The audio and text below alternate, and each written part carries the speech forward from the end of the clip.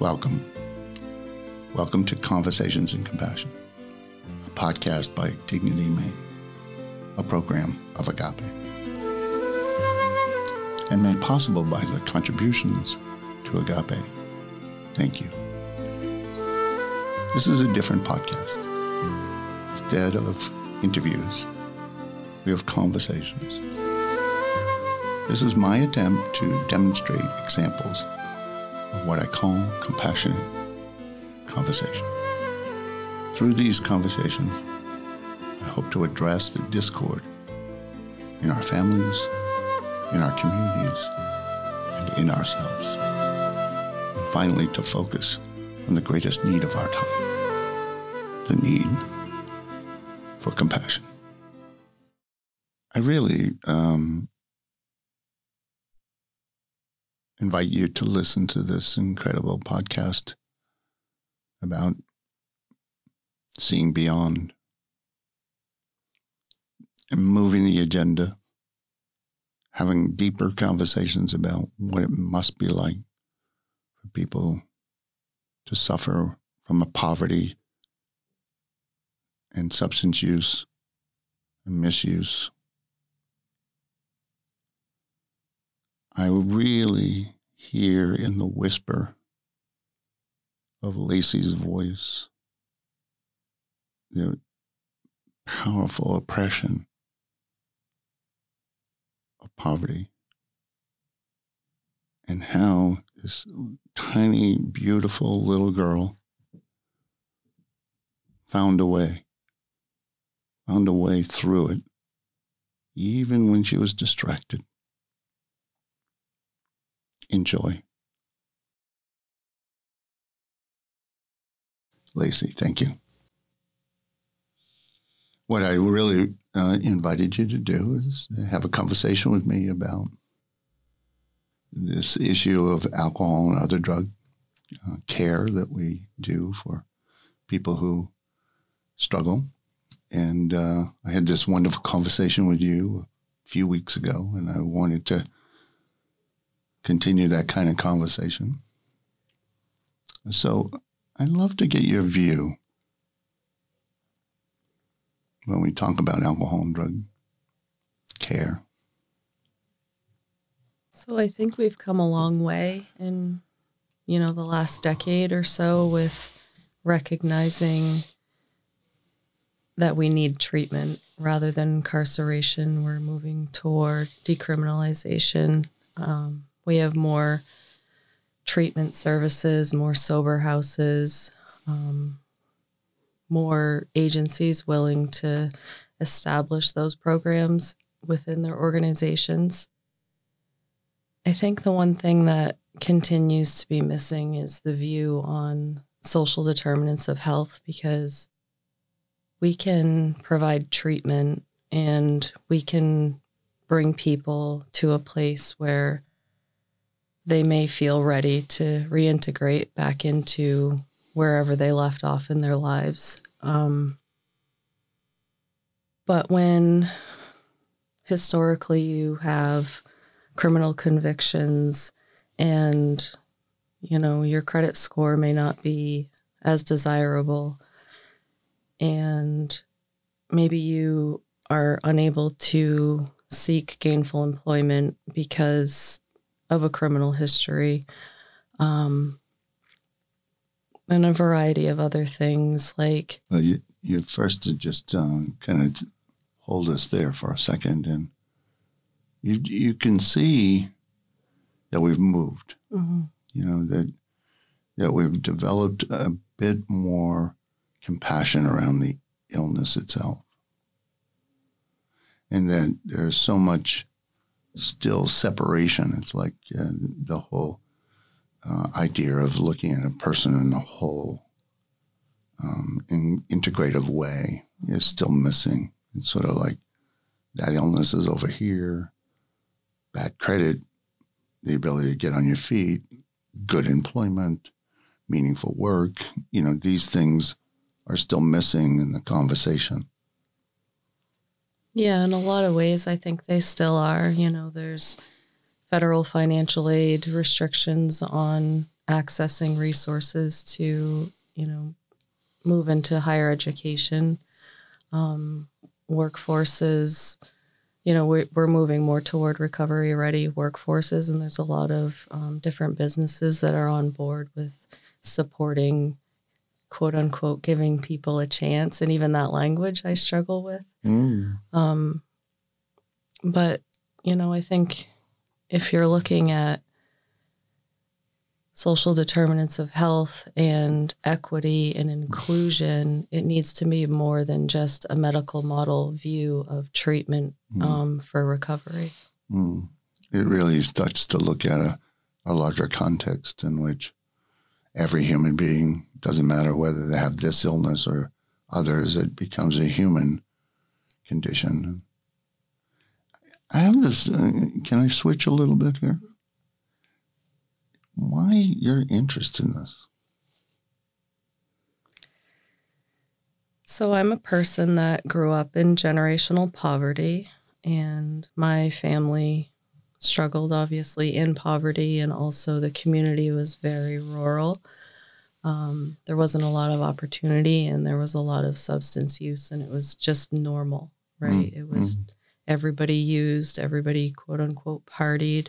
It's just what we did. And it was more abnormal not to use substances or to, go to pit parties or whatever we were doing. And I think there's a lot of reason behind that. We were, in a very isolated part of Maine, and there's not a lot of opportunities. So when you're thinking about access to education, access to meaningful employment, access to just opportunity in general, or exposure to the arts or culture and things like that, there wasn't anything. And so that's what we had to do.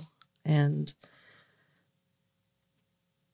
when I moved out of that community and moved to Portland, I was just shocked at the level of recovery community in Portland. It was really beautiful to see, the recovery community center and all of the sober houses and the residential facilities, just everything, all of the things, all of the AA meetings, all the NA meetings, recovery Dharma, just so many options. And when I compared that to my home community at the time, there wasn't even one sober house. There might have been a couple AA meetings a week. There was no Nar-Anon meeting. So for the affected other, there was nothing for, the loved ones, the family members. And I just sort of made it kind of my mission to involve myself in elevating and raising awareness and reducing stigma and providing people with more of the opportunities that they needed to heal on a macro level. I think a lot of people enter social work to become clinicians, and they might go into private practice and they're working directly with the individual in direct practice. And I think, a lot of what we've done wrong in our profession is there's a wonderful book called Unfaithful Angels, and it's how we sold our soul when we adopted the DSM and started diagnosing and providing clinical treatment. And I'm not dismissing the importance of that. It's just as important. But I think what we did do was move away from grassroots organizing and community advocacy work and legislative work. And I often find myself pondering, what if we hadn't become clinical, and what if we had stayed, working in communities and directly with groups rather than individuals, if we would have made more progress. You grew up in a community and you cared, and you were really clear about how much you cared about it. And you could see what the mill or the poverty or the lack of jobs, and you talked about, the poverty created the substance use. And that you felt like nobody's going to come and deal with the issues of poverty They're going to come and deal with the issues of economic development. They're going to pick away at the people who stepped over the line around their alcohol and drug use. But they're not going to talk about poverty. Dr. Donna Beagle says something along the lines of stop waging the war on the people living in poverty and wage it on poverty itself. Mm. And I think that's relevant to also people struggling with substance use. Yeah. The community was very impoverished. I came from a long line of people who worked at the same mill, generation after generation of family members, their children, their children's children. And I just remember at a very young age having that desire to escape. Like I didn't want the prescribed trajectory of my life. And when I was really little, I just totally immersed myself in school. And I think that was my first addiction, was achieving and, being the best I could be at everything I did. But then when I reached high school, I got distracted by a number of things and, peer influences, and kind of lost my way for a little while. But when I came back to myself, which is part of that healing process, I was able to kind of what I feel like fulfill my calling in social work. I didn't know what it was. I didn't know what it was called at the time. Right. Didn't know, when I enrolled in college, the person was like, what would you like to declare as a major? And I was like, well, what's a major? I don't speak that middle class language. Right. And I think that, it starts way back even then, like guidance counseling in high school. We need to do a better job recognizing poverty, recognizing risk, substance use, investing in people we may dismiss or have bias around or judge as X, Y, and Z. Because if people didn't believe in me and I didn't have the mentors that I had, I would not be where I am today. And those people believing in me and connecting with me and showing me the way, in turn, helped me to believe in myself. And then now I'm able to give back to others who had been in my shoes, because I think there's something to say for lived experience and the ability to connect more deeply at an empathetic level. Sometimes when you can recognize what it is without them having to tell you. Well, first I wanted to say thank you for creating the agenda around poverty. It's not spoken about. It's not really dealt with. It, and again, a separate issue away from alcohol and other drugs. And it seems to be rampant. And when it comes to poverty, it's about a population that the world consistently, constantly doesn't really care about. So it's pretty easy for alcohol and drugs to go through rampant, and we really not care about that. And the people that are caught up in that incredible poverty. I loved how you said it, just generational, you were aimed to go towards the mill and to work in the mill. And somehow your intelligence, your wanting to be a good student just said, I'm not doing that. I'm going to try to bring something back here, but it isn't going to be by my time in the mill. And it was hard, that pathway, because I didn't have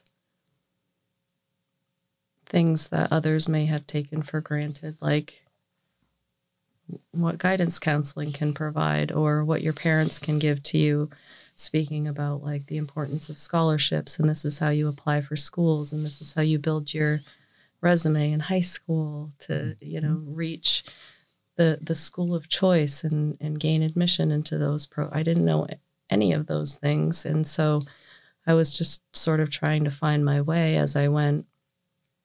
And it did take me twice as long, and it was twice as hard because I got the wrong degree initially. It cost me way more money than it needed to. And, that's another piece is when you're starting in the negative, which I was, it's much harder to get to where somebody else might begin their journey, where they're, consistently ahead, no matter how hard you work. And that can feel really defeating and disempowering. There's something you told us, which is that you were moving along. There was a 12 or 13 or 14-year-old young woman who was just right on top of it in school. And there was a belief, there was almost a belief inside of you at that point was just, if I stay here, focused here, I might have a ticket to help myself and others in this community, in this family. And then something came. That's what you said. You said, peer pressure, something came, and I just got totally distracted. I got lost. Yeah, I think it was the lack of opportunity, the lack of social capital, the lack of just community at the time. In the community I was living in, there was extreme out-migration, and the town was shrinking, and the jobs were leaving, and substance use was increasing, and the opioid epidemic was beginning just as I was, in high school and then graduating high school. And there was a collective just need to escape is the way I might frame it, because of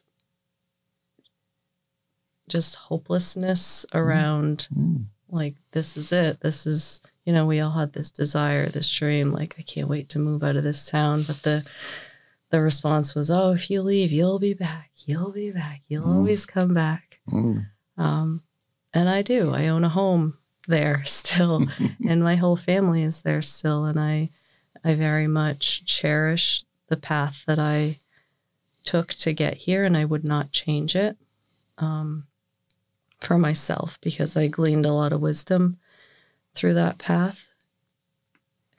And I also worry that if we don't start recognizing the need to invest in communities, especially in rural Maine, and really build up and elevate everything that we need to not just survive, but to thrive as human beings, we're really not going to see a lot of change.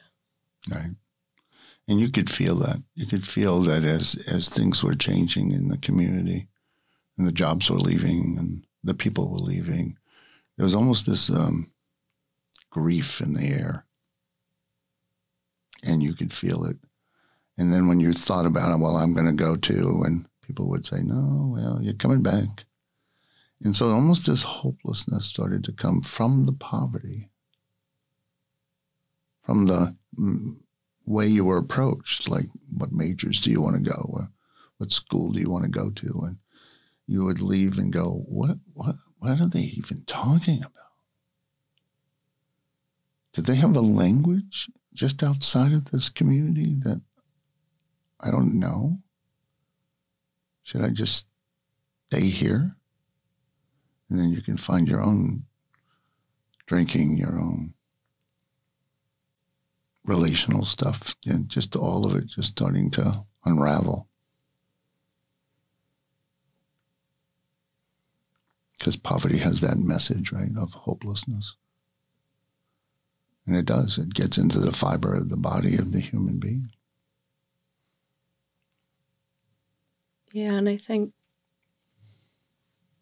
people don't recognize poverty.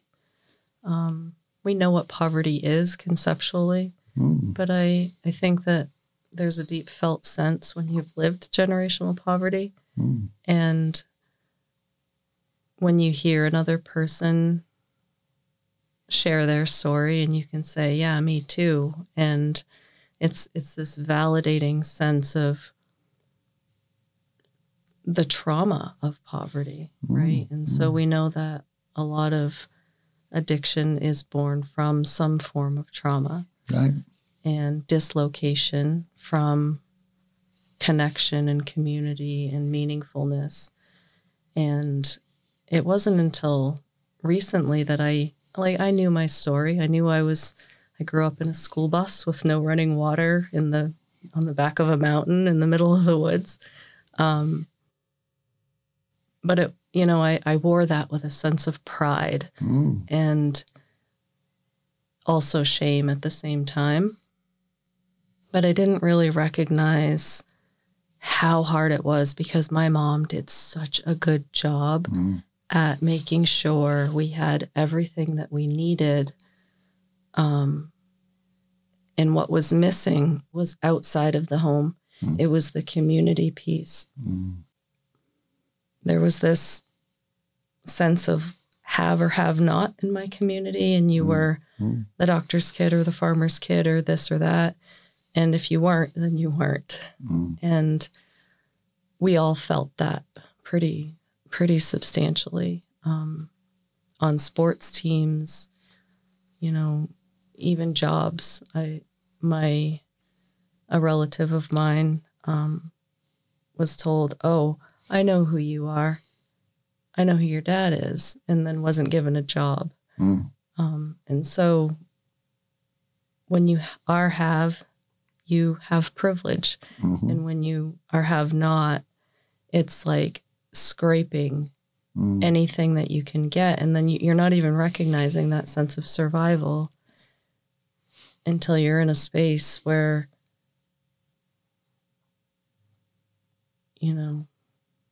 you can recognize how traumatic living in poverty is. And I don't think that American culture recognizes how toxic it actually is. Well, and how much of a trauma it really is that we can talk about, children getting beaten or children being ignored or neglected, or we can have these kind of conversations. Not very good, but we still have them. But we don't talk about the oppression of poverty.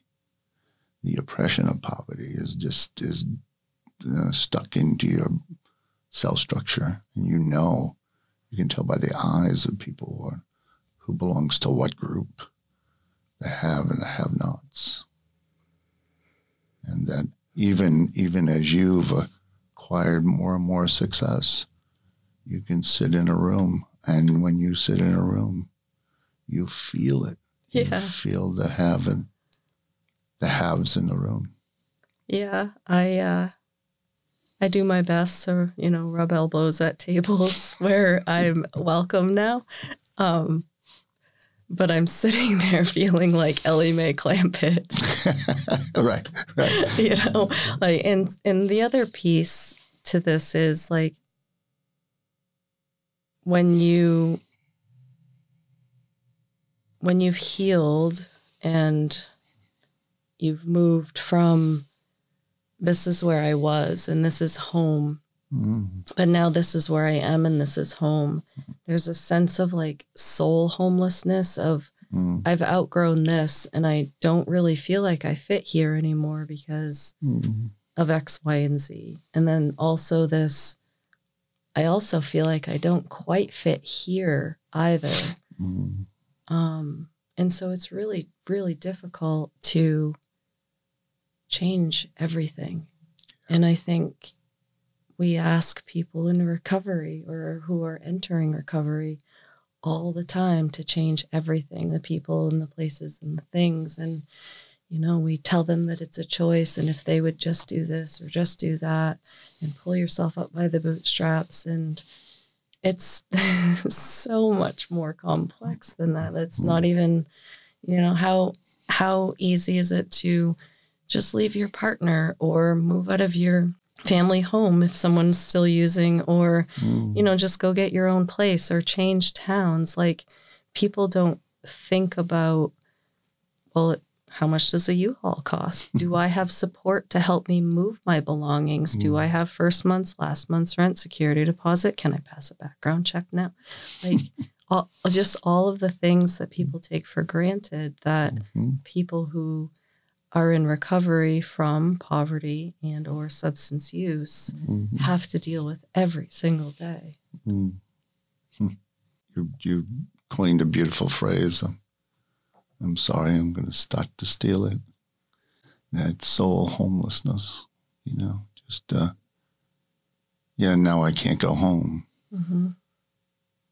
But I also can't live here. That's exactly what it is. I just don't feel like I belong either way. Yeah, I often say to my friends, I don't want to be anywhere, but I want to be everywhere. So I have this I love to just explore the wilderness. And that's where I feel a sense of soul homelessness is when I'm out, solo backpacking or spending time with my dog in nature. Yeah, there's something very nourishing about just being in nature because all of this is gone then. And that also, ironically, is I grew up in the woods. And so that does give me that sense of home and belonging throughout my lifespan. Well, what a beautiful conversation. I just really appreciate you. I can feel in the little girl that's put her focus on intelligence so that she might find a way into the argument, and that you have found places now where you're sitting and you're rubbing your shoulders and arms against others who have and have not and don't even know what they're saying half the time, so that you might say to them, could we just think about what it's like to not know where a meal or running water comes to a person's life, and they hear the message that they don't matter over and over and over. As a member of a community, and I really, really appreciate you giving us a chance to have that voice of yours. I appreciate you seeing and hearing and feeling the little girl because she's there all the time and she is stubborn and she is fierce. And she tends to take over quite a bit. And I really appreciate her because without her, again, I would not be who and where I am today. Well, I love that. And love that she is fierce. And so I know your voice will get heard because you'll make sure. She will make sure. Thank you. Thank you.